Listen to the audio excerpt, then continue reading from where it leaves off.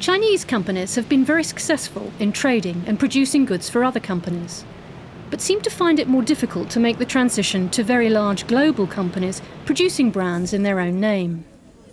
One organisation that has achieved this is VTech, a world leader in electronic learning products. Western and Asian business practice is contrasted by their chairman.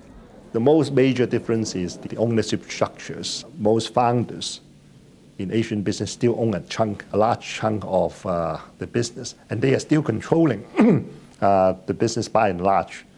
And this type of management basically can be very efficient because the founders or the head of the company basically would make all the decisions. So they cut through all the red tapes and get things done very quickly.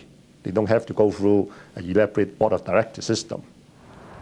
So this kind of quick decisions has given a lot of agility to Asian companies to compete in the global market.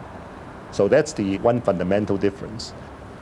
The other advantage of Asian business, of course, is business relationships between businesses. We don't need a lot of contracts to tie business together. A lot depends on personal relationships rather than just black and white contracts. Again, of course, the flip side to it is one should not really rely on just personal relationship or over-rely on personal relationship, ignore the real essence of your competitiveness, which can actually drag you down eventually. But it can be, I think it's a very good thing. People kind of laugh at the Chinese system of guanxi between businesses. I mean, when you start doing business in China, this type of guanxi is very important. They kind of look at things in a much longer perspective. Whereas Western management, they tend to inflate the value of the company in a very short time and then in expense of the sustainable long-term growth of the business.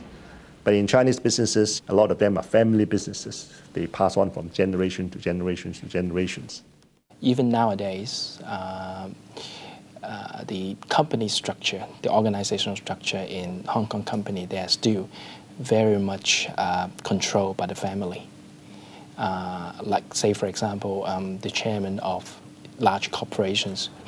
So he would expect that his chairmanship would be taken over by his son, probably the eldest son of the family. And he would expect all his subordinates would respect his son. But as Chinese businesses grow in size, can these distinctive ways of working survive? There's a certain size that Chinese management or Asian management can go up to. In my opinion, there's about $100 million US. Beyond that, the Chinese management style would become a burden. It's a very good system to use between 0 to 100 million because you are no red tapes, very efficient, very quick decisions, so you can move the company along very quickly. Beyond that, you need to put in professional management in place, and that's the weak part to it. Now, Western management have excellent ways of putting professional managers in places and move the company along. However, I would add that we should not lose the merits of the Asian management style when we introduce the Western style. If we're talking about a much larger firm, a global firm, here it seems there's much more convergence of practice, and Eastern firms do need to adopt Western business practices when they reach that size. But of course, the way they implement these have an Asian flavour. So, for example, to build loyalty here, we may find the metaphor of the family being used. DHL, a large global company, does exactly this.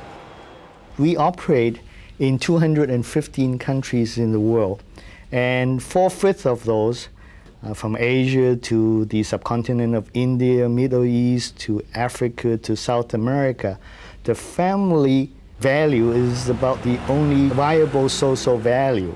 When we hire new people, we give them the mental model of a family, then they identify it with it and feel very comfortable with it very quickly. Family is not governed by contracts. Families are governed by covenants. It's not written, but it's manifested in the way that the people deal with each other. The relationship between a father and son is not a contractual one, it's a covenantal one. And you cannot fire your father and you cannot fire your niece. One very powerful thing is you have to work out your internal conflict very quickly so that you can use all your energy to fight your competitors on the outside.